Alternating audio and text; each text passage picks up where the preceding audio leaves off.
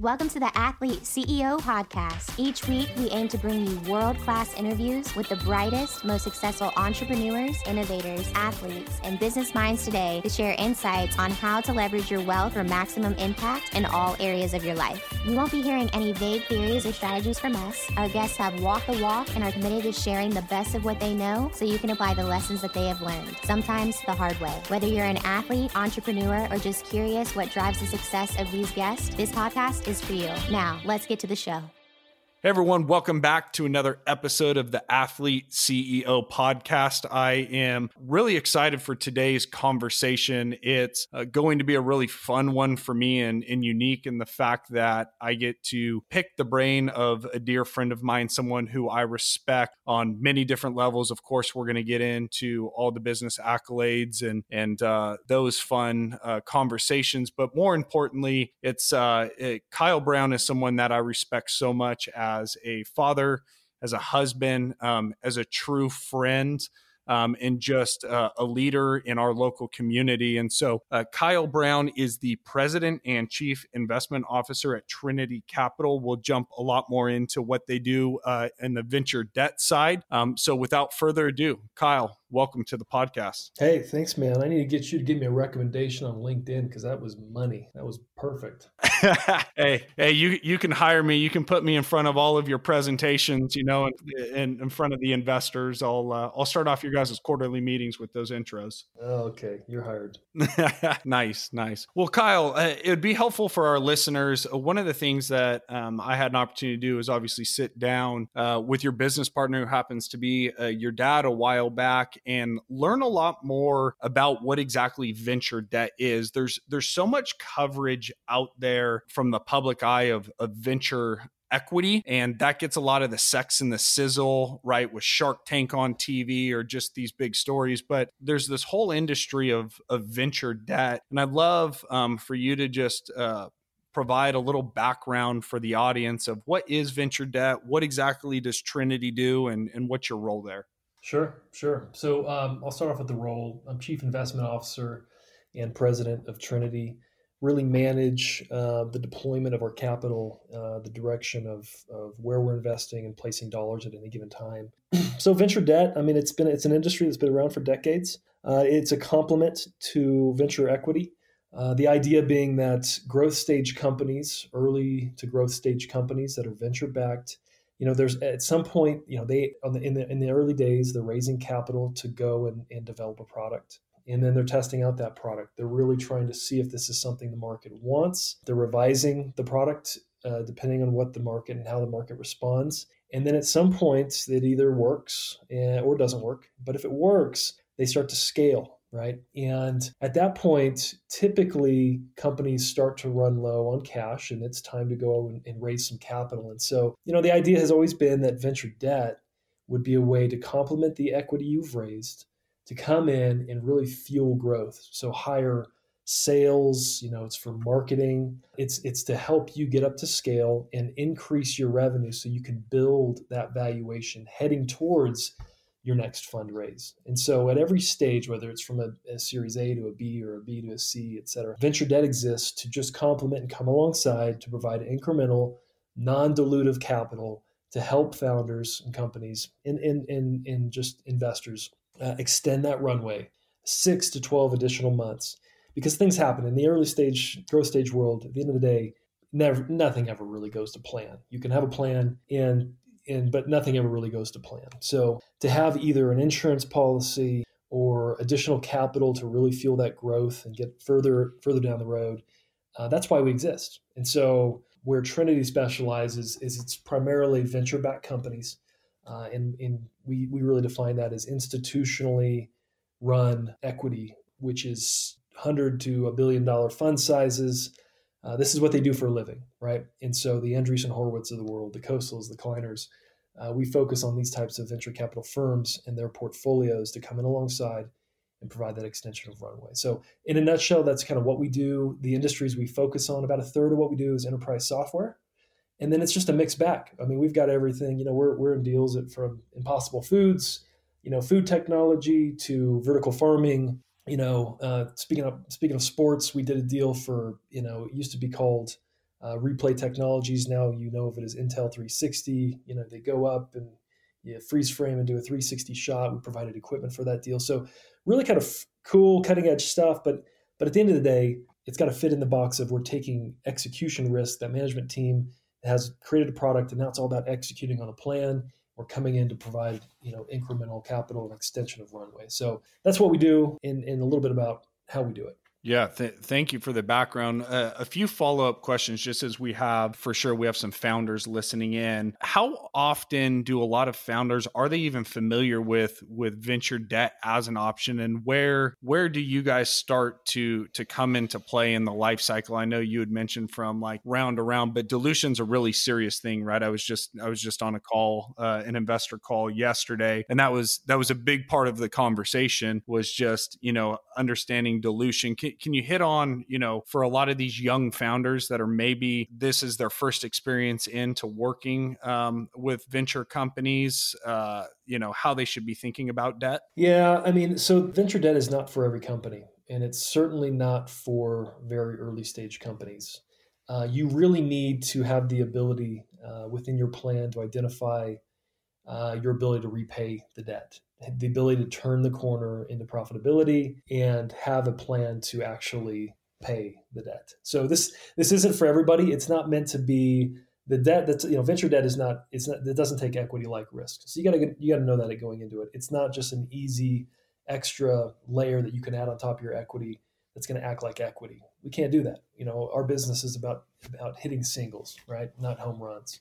At the end of the day, we're going to make a 1.3x multiple on our money, and that doesn't allow for significant losses. And so for founders, at the end of the day, you are going to raise equity. There's going to be dilution, and you're going to get up to scale. We really look for companies that have that line of sight for 10 million run rate. So again, this is not startups. It's not really early stage. It is truly more growth stage type companies. So once you get to that point, you have a product and you have a plan that you can scale and grow, and you have line of sight to turn that corner. That's a good place. And you have line of sight for that increase in revenue. That's a good place to think about venture debt to help you get there either quicker or without diluting yourself further. I'm curious, one of the things that I loved being walked through your guys' process is just how serious you guys take your underwriting. And, it is not lightly. There's obviously tons and tons of companies that can appeal from, a future huge upside of wanting to back them because it's a really cool concept. But can you just talk about, for you guys, the type of companies and what that due diligence process, looks like, of how you guys go from an introduction to who you actually choose to partner with? Sure. Yeah. So we take a little bit different approach to underwriting than maybe even some of our competitors. Our core group is actually, our core executive team and in due diligence, they're really operators. We have actually built companies. We have raised venture capital. We've built technology, have patent store names. And we're uniquely positioned to understand our borrowers. That's a differentiator for us. We did this a little bit backwards. We're definitely not we're not bankers. We're operators who went to the dark side to do finance. So that's a good thing for founders, because we're not just focused on certain metrics. We really truly, we can boil it down to this: is this product differentiated? Is there a moat around it from a competitive standpoint? And has this executive team been there and done it? Have they gone through difficult things, right? Is there institutional investor support around the table that can help this company if things don't necessarily go right? And do we believe that this team can execute on the plan that we have in front of us? And so those are the things, we boil it down to that. And then, does our capital give this company 6 to 12 months of additional runway? And a total of, typically it's almost 2 years of runway is what we're looking for in underwriting, to help this company achieve certain milestones to build that valuation, heading towards another fundraise or a liquidity event. So that's how we boil our underwriting down to those points. And we dig in real deep there to make sure that we can understand whether or not those are true or not. But it's less built on certain metrics and more built on understanding the team and their ability to execute on this plan. Yeah. I'm curious, 2020 has been, to say unique is an understatement, right? And it's been very publicized how difficult it's been just in the venture market, given the uncertainty around 2020. I'm curious to hear, have there started to be any key lessons or some takeaways that has either affirmed your guys' model or things that you guys are thinking about differently going through a global pandemic? I think we'll see some things that we've seen in the past, right? I mean, any kind of recession has similar characteristics and similar outcomes, right? At the end of the day, you have companies that are struggling right now, companies that are struggling all over the world, and a lot of companies that need capital. And venture capital firms are going to look at this as an opportunity, maybe an opportunity to reset valuations, right? Which had been growing and growing over the past decade. And and the truth is, the unique part about any recession, any market's uncertainty, is that there's opportunity, right? And so for us, what that means is as valuations begin to change for companies, obviously founders and owners are looking at that, and other investors around the table going, well, how do we limit dilution? Well, we have a product that limits dilution, right? And it helps companies get further down the road to accomplish their goals. And so, I think that in the past, the market cycles typically mean opportunities for companies like ours and other lenders. I suspect it will be the same in the future, and throughout 2020, 2021, we'll see. But at the end of the day, companies are going to be looking for alternative sources of capital outside of venture capital that might be a little bit less dilutive and help them maybe get through an uncertain time. So I don't know exactly what will come. I do know that anytime there's a recession, and I lived through the 2008 one. Really started my career after the 2000 bubble. It just means opportunity. And so if you're willing to dig in there and get creative and be opportunistic, there can be excellent opportunities. I'm certainly taking that same approach here at Trinity. Something that you mentioned that I'd love to dig into is you had talked about one of the strengths of the firm is that you're a former operator, right? That you said, hey, I started my career after the 2000s. You lived through the 2008 global recession as an operator. Can you just talk about what that experience was like, and really now a decade later, probably how that's bearing fruit in a very positive way, just from experience and expertise to be able to share with other founders? What was it like going through 2008 as an operator? Sure. So for me, I was in my mid-20s running a mortgage business. So the perfect business to be running during the mortgage crisis, right? It was horrible. It was the worst thing ever. I lost everything, literally, and just short of bankruptcy. And if I learned anything during that time, and thankfully I was ignorant and aggressive and passionate, and those three things just happened to work, in combination with being lucky, happened to work out really well. That's not my go-forward strategy, by the way. That's just what happened back then. But losing everything and having a lot of significance built up in business and making money, and to see it disappear that quickly at an early age, shoot, what an amazing lesson. Looking back, it's easier to say that. At the time, it was horrible, right? but it really, what it requires you to do is just adapt. And, if you're willing to adapt, look at the crisis as an opportunity, you have so much, you have so many opportunities. Because the truth is, in what happened in 2008 was everything was reset. Relationships were reset. Certain service providers and loyalties that had been in place for some time reset, right? And so suddenly you had the opportunity to build on, back then it was just ashes, and there was a level playing field. And so I think what happens leading up to, and what we've seen, more recently, it's so much competition. There was so much liquidity. There was so much, so many people doing the same thing. What happens, unfortunately, through this, or fortunately, is that there's just a reset button that's hit.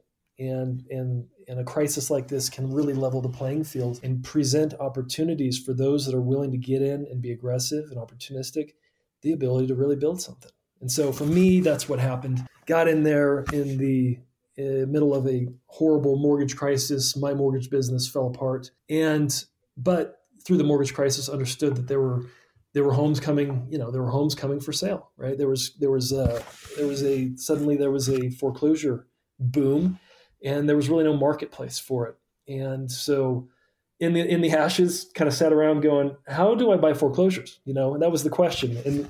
And that was fortunately we created a really interesting answer, which was, create what was basically a multiple listing service for foreclosures, and give ourselves and others the opportunity to search and acquire homes in volume, across the country. So that was I would say lucky, and timing was great, and it worked out very well, and it led to other businesses being created around it. But I guess if anything, as I look through some of the lessons from 2008 and to today, is that same thing's happened again. That reset button has been pushed. There is suddenly an opportunity to kind of build out of the ashes and go and build relationships maybe you couldn't have otherwise, form new loyalties that could last another decade. And so I look at this as I'm very opportunistic. I'm very hopeful, frankly, about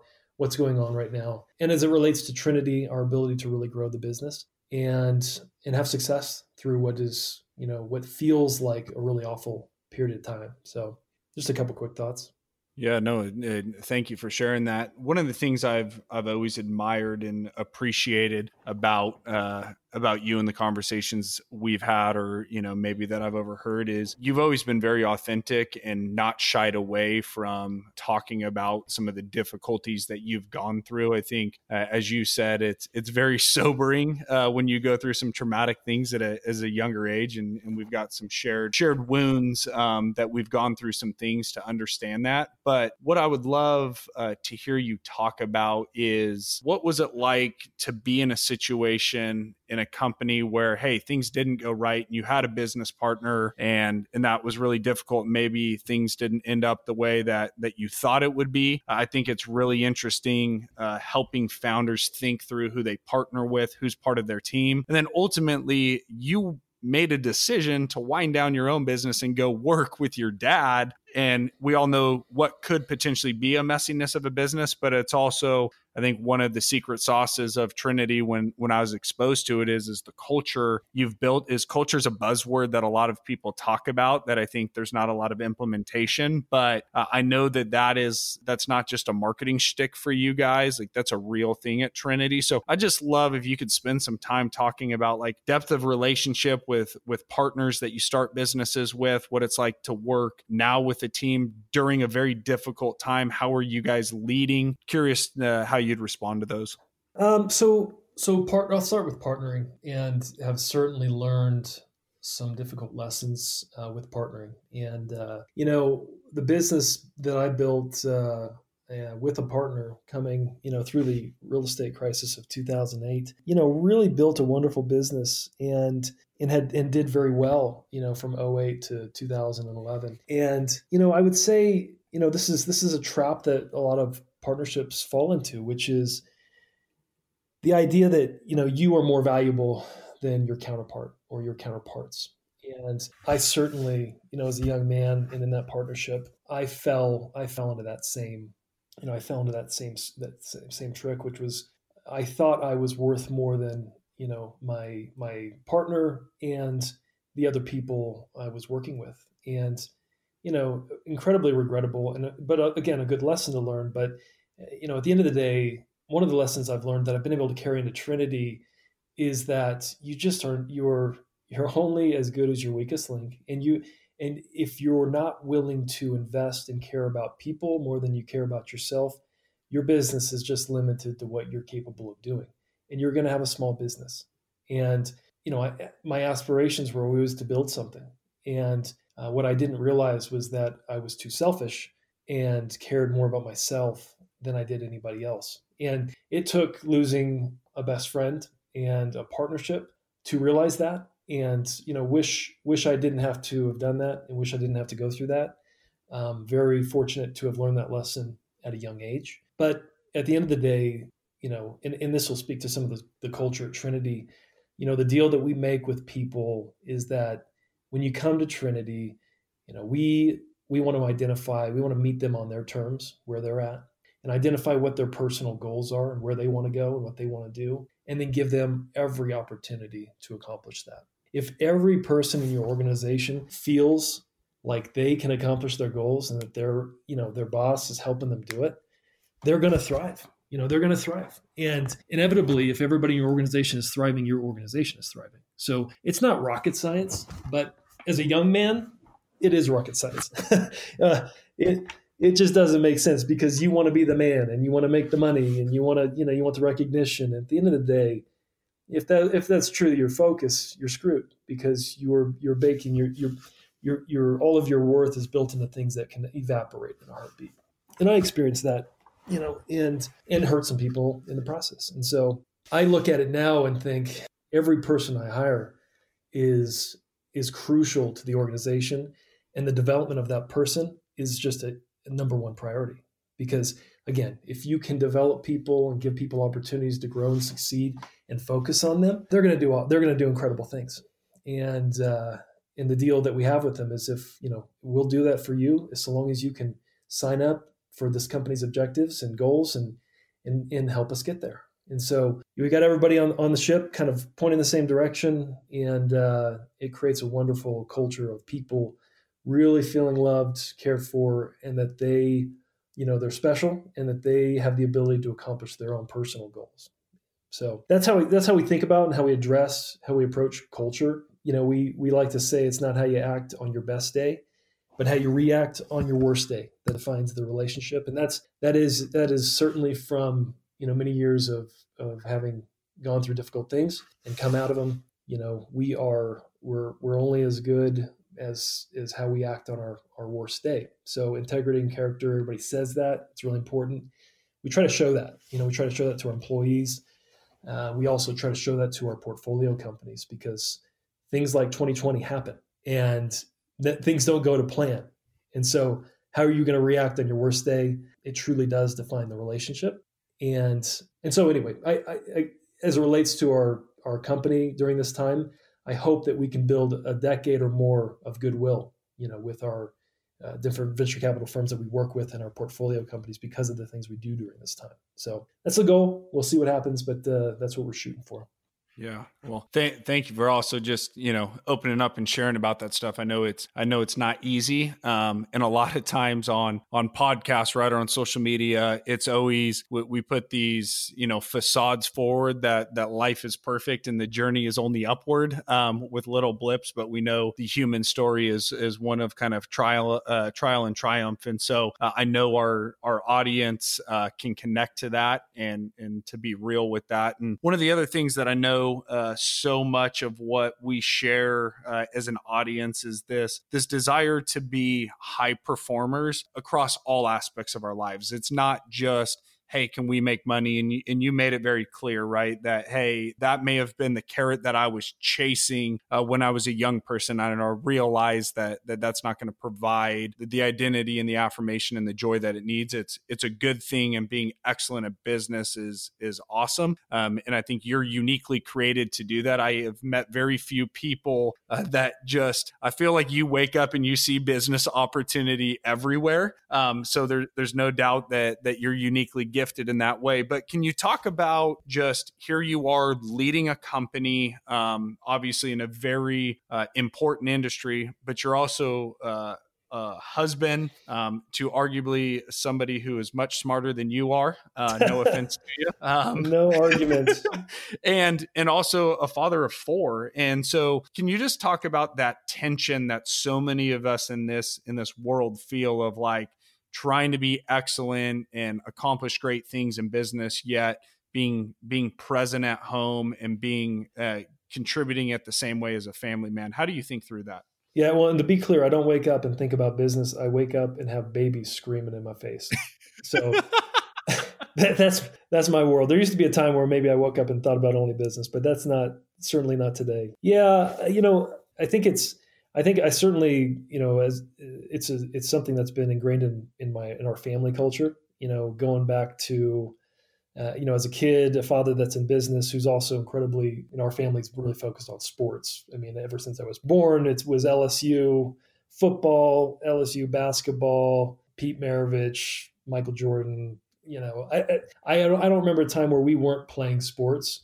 And so competition is ingrained, in our family culture, certainly. And then winning, right? I mean, it was always, you're always trying to win. And so I grew up in a very competitive household. And it's still competitive. I was joking, we're up here hanging out with our family, and my sisters I've got two sisters just as competitive as I am. And we went out for a big family kickball game and against some other families. And it ended with, my sister hitting some little 10-year-old in the head with a ball and screaming, "You're out!" And I'm just sitting there high five, we're chest bumping I'm just sitting here going, we are way too competitive. So it's ingrained in, I would say it's natural, but I don't think so. I think it was just drilled into us from a young age. I think it goes back to some of the things we were talking about earlier on just priorities and like where you find your worth and your self-worth. Going through that real estate crash, experiencing some difficulties personally, I realized thankfully that, my significance it just can't be baked into business and making money, because that stuff just can be gone. I saw it happen. It can be gone quickly. And so I didn't want my significance grounded in that. And so, I was, for me, this became part of my story and just in faith, the idea that there is something bigger than me. There's a purpose bigger than my selfish ambition. And the idea that ambition is not a bad thing, so long as it's meant for the right things. And so for me, what I realized was that, there was a way to be aggressive. There was a way to be, think big and want to grow and build, but do it to glorify God. And that was a lesson that, I learned the hard way. And having aspirations, not bad. Wanting to build and be successful is not bad, but doing it to glorify God. I feel like He gave us these gifts. He is the ultimate creator.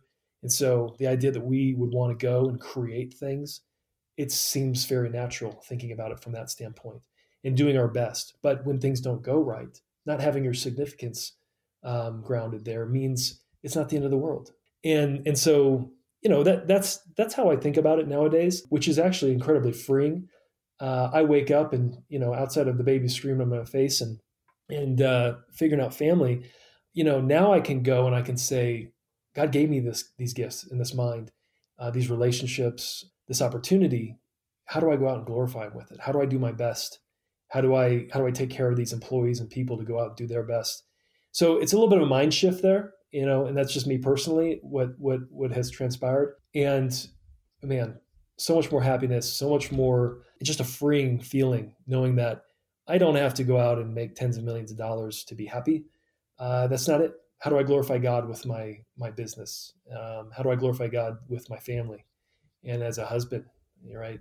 As a father. And so just a different approach to all of those things you asked about, which at the end of the day, I can just kind of look to God to say, hey, how do I do these things? How do I do these things the best? And then when I fall asleep at night, that my head hits the pillow, I can sit there and go, I really did my best and feel good about it. And just a much better approach to how I did in my 20s, which was, I'm gonna do it. I'm the man. It's gonna happen, and then find out that none of those things were true. Yeah. Resonates a lot. And what's curious, what you said is the freedom to go out and to make decisions and maybe take certain risks when you're not wrapped up in that is so freeing. I think of the fact that you guys, as Trinity, made a big decision to change your business model recently. Can you talk a little bit about what that journey was and just what that process is like? Is to essentially say, hey, we've done something a certain way in the private market for so long, and then to make a huge fundamental shift in your business model. Can you shed some light on that? Yeah, we, so my father and I, we had been running Trinity as a private company, as a fund manager, really. And we both have aspirations of growing and scaling this business. And we believe there's an opportunity to do it. And there's a marketplace that is fragmented. And also, you asked earlier about founders and do people know about venture debt? The truth is it's a growing market as well. And so we looked at all of those things and said, hey, let's go and build something incredibly special. Let's build an incredible culture and a company, and let's scale this business across the US, across the world. And to do that, it meant that we would have to move out of just being a fund manager and really move into the capital markets. And so that's what we did. We formed an internally managed business development corporation, which would allow us to go out and raise institutional capital and tap into the capital markets to grow the business as the opportunity presented itself. And so, what that really meant was giving up the reins to an extent, from being a private, kind of controlling everything, to an independent board, and giving up the reins in a sense. But at the end of the day, we don't want to hold Trinity back. We don't want to hold our people back. We have the most amazing team, and these people can really build something. We can really build something. So we capitalized correctly and formed an entity that really could grow and scale. And so that's where we're at today, and we're really off to the races. Yeah, that's exciting, and it's fun to watch the journey. One thing, just even, it's like these subtle little comments that you make. We don't want to get in the way. We want to, empower our people, empower our company to grow. Is one of the things I've always admired about you. Is you've always been really the person that collects people, that brings them together, whether it's people hanging out in your front yard over a fire pit. I mean, you're trying to get people to move on your street, let alone, you serve on the board of something called the One Institute, which is just bringing people together that are like-minded. And what I'd love to hear is what drives you? A lot of what we talk about internally at our company at AWM is the word impact. And it's definitely a buzzword and can mean different things to different people. But what I've heard from you loud and clear throughout this conversation is this is not about you just accumulating more things and more accolades for Kyle's name, but for bigger things. Can you just share with our audience a little bit of how you think about making an impact and what that means for you? Sure. Well, I mean, so the gathering of the people and the One Institute, and I would say I'm deeply flawed. I mean, I think we all are, and I'm screwed up. And at the end of the day, being vulnerable and transparent about life, and bringing people around who are like-minded, who really do want to become better husbands or wives or fathers, business leaders, all the things we talked about. To do that, we need community. We need people that are like-minded to come around and to be able to have those vulnerable conversations. Because I would love to tell you that I figured everything out, and I no longer struggle, with greed and power. And I would love to tell you all those things, but that would just be bullshit. At the end of the day, that's human nature. And so I hope that I can continue to be vulnerable and transparent with other like-minded people, so that we can all work towards and encourage each other and work towards this idea of glorifying God with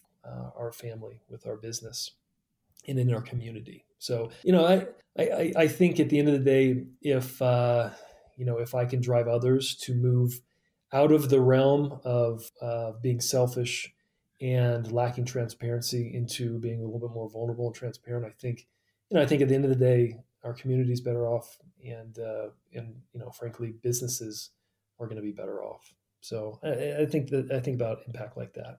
Yeah. And it speaks so clearly. It resonates. It gets me excited, but it's also so different than what you can kind of feel a lot of times of what is encouraged as far as what leadership means. Of you've got to be this big, strong personality. You've got to set vision, and it's kind of like burn the boats. If you're not on board, you got to get off. And I know there's definitely people have to perform in XYZ, but you almost, especially in the financial world, right? You can have this mentality of Wolf of Wall Street. And at times it can feel like what you're talking about can be perceived as soft, but can you share just how that leadership mentality has served you and served your dad, and what advice you would have for other leaders? Yeah, I don't think being vulnerable, caring about your customer, your borrower, and then protecting shareholders, I don't think those are mutually exclusive, right? I think that if you can, Now you need to be prudent, right? I mean, at the end of the day, as we're looking at and making difficult decisions, we are always thinking, how do we protect our shareholders here? But there's also a bigger picture, which is, how do you create an opportunity for your borrowers? I'm just thinking about from Trinity's perspective. How do you help these companies achieve the things they set out to achieve? I mean, at the end of the day, if we can help companies really do that as a lender, that reputation, that's what people will remember. That's what we want people talking about. And I think that if we can really do that, it's not only going to help that company, but it's going to help our shareholders as well. And so we are first and foremost focused on that, that combination. That I feel like that's a more thoughtful approach to it. And so, I certainly don't call it being soft. I think we've created a reputation in the marketplace of being good people to work with. When we say something, we're going to do it, right? And people can trust us. And, I think in finance, that is, you're right, like that is unique. And I want it to be unique. We want to be known as a group that's going to come in alongside, be a good partner. And yes, we're going to have to make difficult decisions, and we're going to be at odds. We're going to be at odds with companies sometimes, but we are absolutely going to come in and do and perform the way we said we were going to. And companies and the investors that we work with can trust us. And so it's a long getting in the ditch, working through things, and then coming out the other end and building a reputation that way. That's a long-term play, right?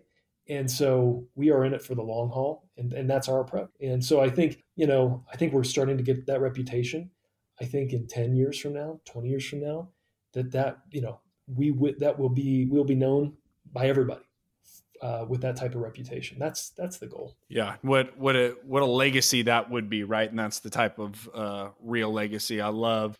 We talk so much on so many of these interviews or internally as a company of playing the long game. And that if you invest in reputation, in high integrity, in doing what you're going to say, I mean, it's in the short term, it might feel like, it may cost you some deals here or there, but in the long run, it is the surest way to have success is to be of high integrity, trustworthy people. And so really, really appreciate you sharing that. Just as we get kind of closer to the end, one of the things I know that this audience and all of us that are high performing people, we're always looking for resources. We're always looking for, we want practical information. You have obviously had this culmination of life experiences and leadership with your dad and great community, it sounds like. But are there some practical things that you turn to on a regular basis, maybe habits that you try to practice on a daily, weekly basis, or books that you read or things that you follow? If somebody's saying like, hey, Kyle, what's your go-to resources? How would you answer that?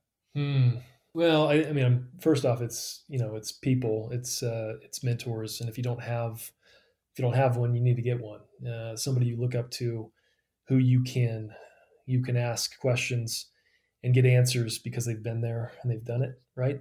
And so, and I would, a couple of my mentors were just people that I just bugged to death until they finally started answering some of my questions. And I call that being politely persistent. That's a phrase we've coined. And so being politely persistent to make sure you get in front of the right people to draw the right information out. I mean, I think anybody that has learned something loves to tell it to somebody who's asking and wants to learn, right? And so there's a lot of people out there willing to do that. So first and foremost, I'd say that. And then from books, I am until recently, and babies dominated my life.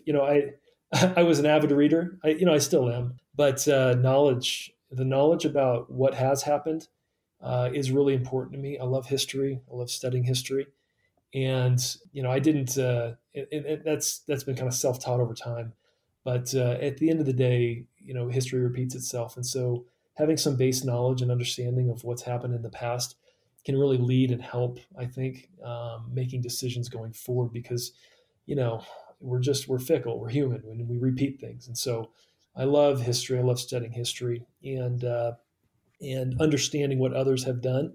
And so, no, I don't know that I could draw maybe a specific kind of like, the business book Bible, but, I certainly am constantly trying to make sure I have a knowledge and understanding of the marketplace and what's going on and what has happened in the past. That's something I'm I'm always working on. Yeah, there was a really wise guy who said there's nothing new under the sun, right? And of course, everything is new and changes, but the fundamentals are there. And I think being a student of history, a student of mathematics, of understanding a lot of the fundamental things are just so important. I forget who I was reading lately, but it had talked about almost in this information overload day is the problem is we're now treating information as entertainment. So you take Masterclass, which has become all the rage in the last 6 months to a year, it's become monetized from a business model of like education is entertainment, not really sitting on something and soaking it in and wrestling with it and allowing it to form you and challenge you. And so I think there's something about going back to the ancient roots, right? Of going, what is the foundational material in whatever specific industry that cannot be overstressed? And it's kind of like if you can pick up those iconic books that were the foundational in the industry and understand those, you're going to be able to have a very good lens going forward. So while you don't point to a specific book, I think that the point couldn't be more important. And so it makes a lot of sense. As we wrap up here, the last question I would ask you is something that is important to us at AWM. When we define wealth, we try to expand what that definition is, that it's nothing less than financial, but it's social, it's wealth, it's relational, it's spiritual, right? It's this holistic mentality. A question that I would just love to hear you riff on, and it's a very difficult one, so I don't expect a perfect answer, but how would you define success? Oh, yeah, that is a pretty vague question there, Eric. Let me think about it. At the end of the day, when you come home from whatever it is you're doing, for me, success and truly this COVID disaster has been reaffirming to this, which is, when I come home, I have children that love me and are healthy and happy, and a wife that is so supportive and awesome and loving, and doesn't care if I close the deal or not. I don't know what could possibly be more important than that. And in success, if you want to make it more kind of broadly, how do you define success, in business? It has to be, how well did you help others become successful, right? I mean, any individual success at the end of the day, unless you're I don't even think if you're an athlete, a single sport athlete, I mean, you have trainers, you have coaches, there's so many, nobody does anything on their own. So at the end of the day, how are you investing in other people and how successful are they? Because I think that's going to be a reflection of your success. So, I have certainly moved into a period of time in my life where, if I can look at my sales team and I can see that they hit their marks, that they, closed the amount of loans they were supposed to, and that, we're able to pay them and they're able to go home and build wealth and provide for their families. I mean, gosh, what's better than that, right? And at the end of the day, going back to success and wealth personally, I'm in finance, and if I can do a good job of protecting my shareholders, and if I can do a good job of being a great partner for our borrowers and building trust with them, and then I can help our employees accomplish their personal goals, how am I not going to be successful personally, right? And so I think it's the last thing you have to think about. But if you do all of those other things, it's going to happen. And so that's my mindset. Let's talk in 10 years and I'll tell you if it worked or not. But that's what we're shooting for, as executives at Trinity and how I think about life right now. So, man, that was absolute gold, and very challenging, convicting, inspiring, all in the same breath. And so, Kyle, thank you so much for your time. I know that I've thoroughly enjoyed it. I know our audience will love it. I'll make sure, audience, from a show notes standpoint, that I link to Trinity and any way to get in touch with Kyle and his company. And so, Kyle, thank you so much for spending some time with us today. You bet. Thanks for having me. And for the audience, thank you guys, as always, for tuning in. And until next time, always stay humble, stay hungry, and be a pro. Thanks for listening to this episode of the Athlete CEO Podcast, a production of AWM Capital. Please note that investments and strategies mentioned on this podcast may not be suitable for you. We encourage you to discuss your specific situation with a qualified, certified financial planner. All opinions expressed by podcast participants are solely their own opinions and do not reflect the opinion at AWM Capital or its affiliates. For more information, visit awmcap.com.